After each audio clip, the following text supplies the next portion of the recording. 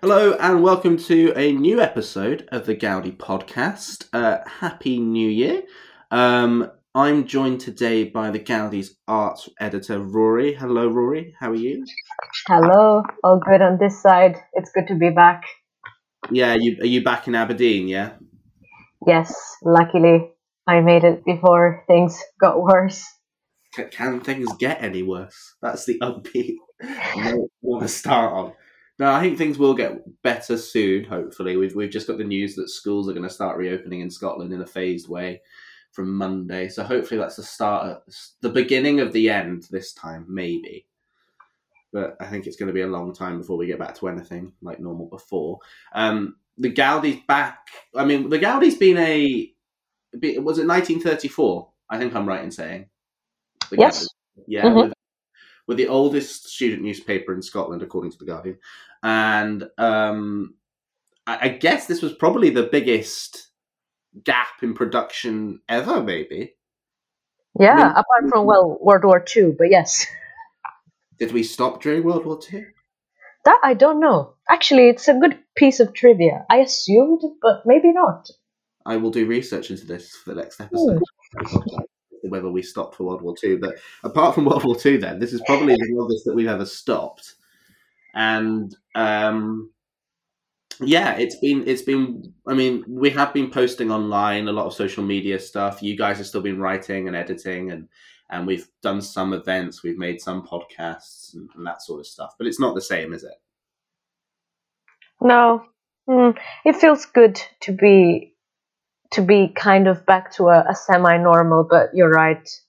We've done so many things, but it would be nice to be back as normal, in short. In every aspect of life. But just sort of summarize for people, what we're doing now is instead of printing as a physical newspaper every fortnight during term time, from yesterday, Monday the 15th of February 2021, we are producing a paper but then just not printing it, which is a innovative way of doing things, and we're just posting the full paper online like an ebook, if you will. Also contributing to saving the environment. You see, the Gaudi is doing some good work. Exactly. And as I said last week, that bit on the front, inside the front cover of the Gaudi that says the Gaudi is printed on 100% recycled paper has never been truer. Right? It's absolutely recyclable, the Gaudi now. We are fully carbon neutral. So that's excellent. So you can find out, you can see the e version of the Gaudi on issue. The link is across our social media, and I'll put it in the description of this podcast as well. So how has it been for you producing this edition of the Gaudi remotely and not actually meeting any of the writers or anyone that's done anything?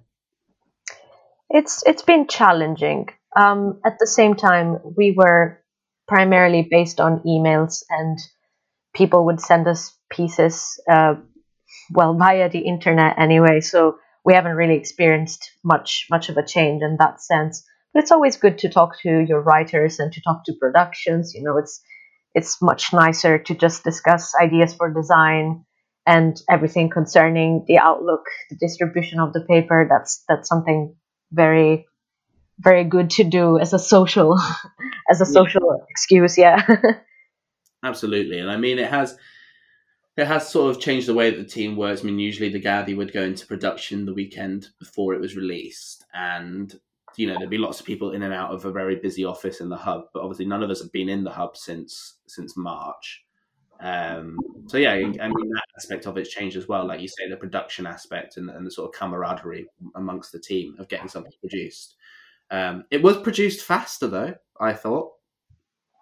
Yes. And I think also everybody was already familiar with, internet, communicating via the internet and sending pieces back and forth. At that point, we had a page, an online page up and running, so we were already doing that very well. So that saved us a lot of time. Yeah, and we've been doing quite well on social media as well, numbers wise. So it's not like we've completely gone off the face of the earth over the past year. Um, like I've been saying to Anthony, our news editor, a lot. Like this has been the busiest year probably ever for the news, certainly in the Gaudie, and just the amount of issues every week related to the pandemic that are heavily impacting students, whether that be like physically, mentally, emotionally, academically. You know, from the fact that loads of students were locked down in Hillhead, and the principal travelling to Wales, and whether that was all right or not, and just there's just been so much, hasn't there?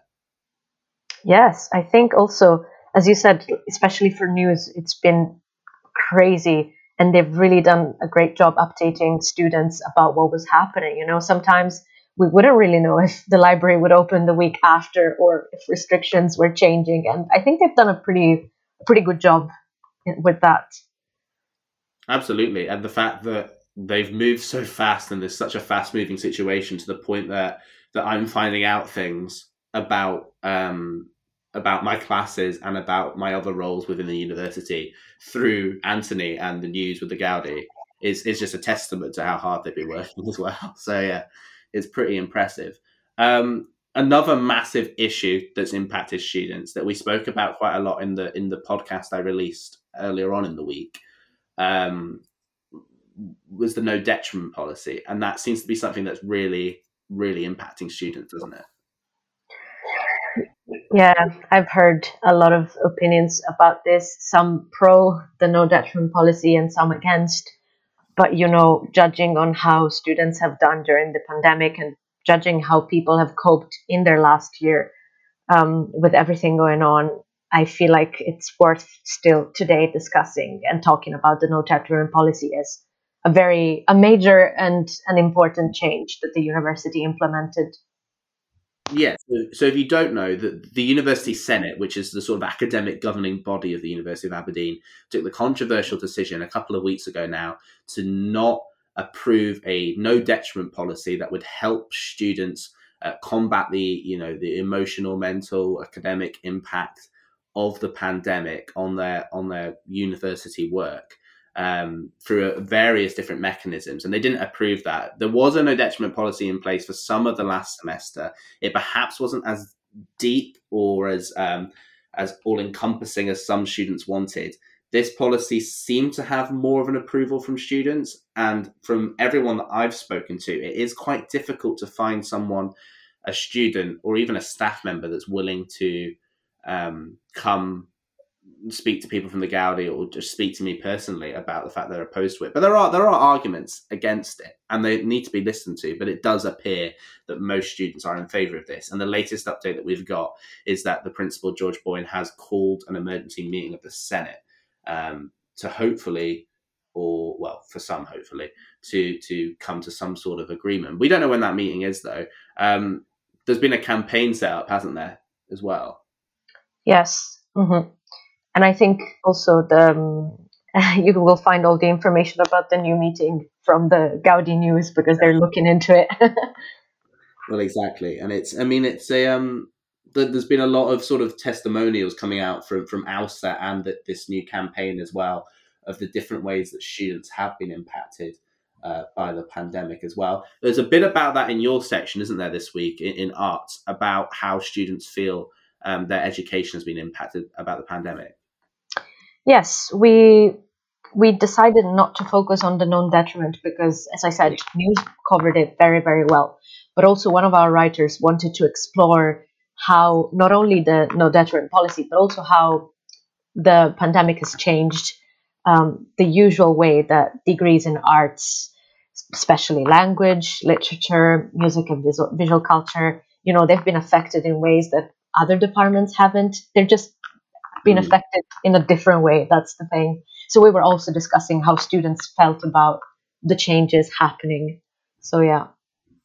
Yeah, and do you think it's right to say that perhaps art students, because often their degrees are not seen as valuable, have been left astray during the pandemic because perhaps they didn't have as many on campus classes when they were allowed?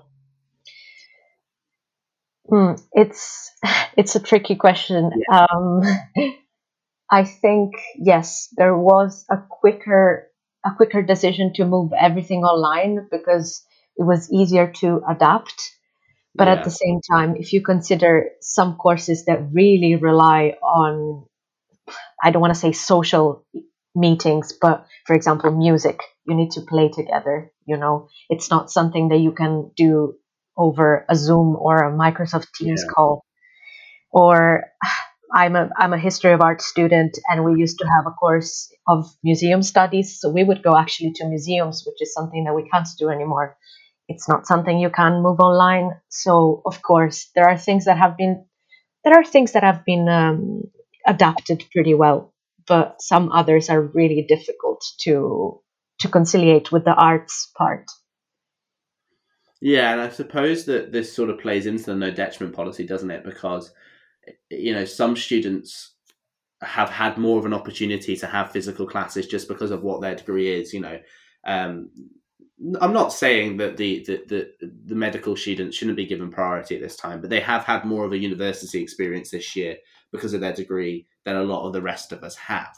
And so a no detriment policy would perhaps go some way to compete with that. And also the fact that a lot of students are struggling with mental health, along with the wider population, of course. But students do seem to be taking quite a lot of the brunt of the blame and other aspects of the pandemic. And the no detriment policy would aim perhaps to combat that to an extent, is what the people who are in favour of that policy would say. Others would perhaps, just to provide a bit of balance because we are the Gaudie, others would perhaps say that it would artificially inflate grades and perhaps lead to employers having a bias against those who did not go for a no detriment policy as well. So what else is in the arts section this week? Is it? Have you just been to me about education, or is there other bits and bobs in there? So this is one of the longer pieces we wanted to feature because you see it's time sensitive, and of course it discusses all the important points that you've mentioned so far.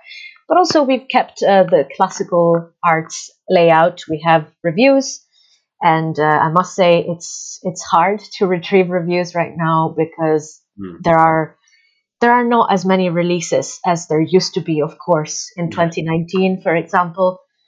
And they're released often across private platforms, and not everyone can have access to private platforms the same way that it worked before. But Hmm. we've featured a couple of good pieces about movie reviews. We are currently covering the movie Tetris that's being shot in Aberdeen and in Aberdeenshire. In Yeah, fact, that's interesting, isn't it? That's a bit more upbeat news. The fact that I mean, it's upbeat until you find out that they're using Aberdeen as a replication of Soviet era Cold War Russia. So it's, yes, it's it's upbeat in a very paradoxical way. is that a testament to Aberdeen? Is that, or is it just like a sort of, is it a sort of pie in the face for Aberdeen that we're being used as a city to replicate Cold War Russia? I don't know. Yeah, I think they're using particular buildings. I think they're shooting in Seamount, and some of the granite buildings that have this very Soviet flavor, social housing flavor. And I think they're doing that also in a couple of other places in Aberdeenshire, in which they can replicate. Yeah, Yeah, I did that's walk very interesting. I did walk past one of the areas the other day, and I was like, do you know what? I get it. I think with the snow and and the rain, True. you know what? Yeah, they've actually got this bang on for Soviet. All you need is people queuing up for food parcels, and you're sorted. Oh, it would have been nice if the snow had lasted until, because I think they're starting the shootings in I want to say Saturday. They're definitely starting Yeah. this weekend. So it would Mhm. have been very, very, very Soviet to have the snow featured in background. But I guess that's not happening at least naturally. Absolutely, and that film stars Taron Egerton as well, so it's quite Yeah. a big production as well, bankrolled by Apple. So hopefully, Aberdeen comes out of it in a positive light, and there's more movies and TV shows that come here to film as well, because there is more to Scotland than just Edinburgh and Glasgow, as I will always passionately argue, the proud Highlander as well. So what else is in arts? Yes, also, just the last couple of sentences about the movie. One Ooh, of my deputies in arts, one of our team, is actually part of the working crew in the movie, which is super. It's great. really? She's Oh, uh, she's gonna be on the front line when the movie is going to be shot. And I do agree with you. It's good that they're capturing the places further up than just the central belt. And I think this was something that we discussed about with Creative Scotland. They were very happy that Aberdeen was chosen as, the shooting location. So yeah. Yeah, no, absolutely, it's really important. You've also there are some film reviews in the Gaudie as well. I do note though that you've got at the bottom of the film review section that there were 157 monthly releases in 2019 versus 21 in 2020, Yeah. which is crazy, isn't it? How much everything's been reduced, but things are back in production though. I mean, there are. I think you can tell though when you're watching TV and film now. I mean, obviously with panel shows and chat shows, you can tell coronavirus has impacted them because they've got like glass screen Mm-hmm. thing. But I think you're starting to be able to tell. I was watching something on Netflix the other day, a sitcom, and I could tell it was filmed with social distancing. It's all Right. very staged and stuff. So you're gonna have to get used to that for a while. But I don't know if you felt the same that when you watch films and TV shows from pre-COVID, and in the back of your head you're like, oh, they're too close, or they shouldn't be hugging, or how many people is that? It's Oh, scary. yeah. Brain. Party scenes, crowd scenes, just, yeah, they make me worried. I watched Friends recently, and I had the same feeling rewatching the crowd scenes. Well, Joey doesn't have a mask on. He's gonna get himself. He's gonna get himself infected. Not, yeah. Although at least they can comply to the rule of six, can't they? So that's Yeah, something. right. They're fine. It's all good. And you've written a piece at the start of the art section as well about the Scottish Book Trust New Right of 2021. Do you want to speak a bit about that? Yes, it's a very nice initiative in general. The Scottish Book Trust has a new writers section, which is not something that every organization has. And this year, so 2021, went to an alumnus of Aberdeen University. She graduated in English and creative writing a couple of years ago, and then she did her master's in Aberdeen. So Anna Nicholson now lives and works in here. She has several performance places. When performance places were a thing, she used to be in quite a lot of them. And I've heard their stories and read her stories myself. And she's a very, very talented writer. She is a brilliant person. And she brings so much. Going back to what you said about Scotland being, vast and not just the big cities. She's from Shetland, and it's so good to see the folklore, to see the colorful part of Scotland, the part with all the legendary and the fantastic. She really gives it a strong and a clear voice. So I'm really proud that she won. And again, it's good to hear a voice that isn't your standard Scottish accent. It's you mentioned the article that she promotes the Shetland dialect Uh-huh. and sort of the culture of Shetland as well, which is just so important as well. And that's a competition that runs every year. You've mentioned as well. Uh-huh. I think submissions are by the end of May, end of May, end of July, but you will find all the info. I've included some info in the interview with Anna, and the only thing is that it's not open to students that are enrolled in part-time or full-time education. But once you've graduated, you can enter. Yeah, I know that's the only thing, but you can always keep it in mind if it's something creative. The way the economy is, none of us are graduating and getting jobs anytime soon, so we may as well start writing things. Why not? Might as well write a book in the meantime. Yeah, I agree. Positivity. That's my motto. Anyway, and yeah, is there anything else that I've missed from arts? We also covered how the Sundance Festival was online, of course, this year. Was And anything interesting to come out of the Sundance Festival? sorry. Was there anything interesting to come out of the festival this year? Yes, there are a couple of titles. I think one of them is a UK-based production, but it's quite an international one as well. I don't remember the titles right now because I didn't go to the festival myself. This is something that the other person in my team, the one who's also going to be part of the Aberdeen movie, she covers everything cinematic, but she was very excited about it, and she said that there are very good releases coming out. So That's good. hopefully that's something to look forward to. Exactly. That's what we need the most at the moment as well. So, what have we got to look forward to in a couple of weeks' time? And what are you interested in hearing about from people who want to write for arts? Because that's the benefit of the Gaudie, is that you can be listening to this now, email you at arts@thegaudie.com, and then in 2 weeks' time, we'll be talking about your article, perhaps. Yeah, exactly. Well, exactly. So, what are you looking for?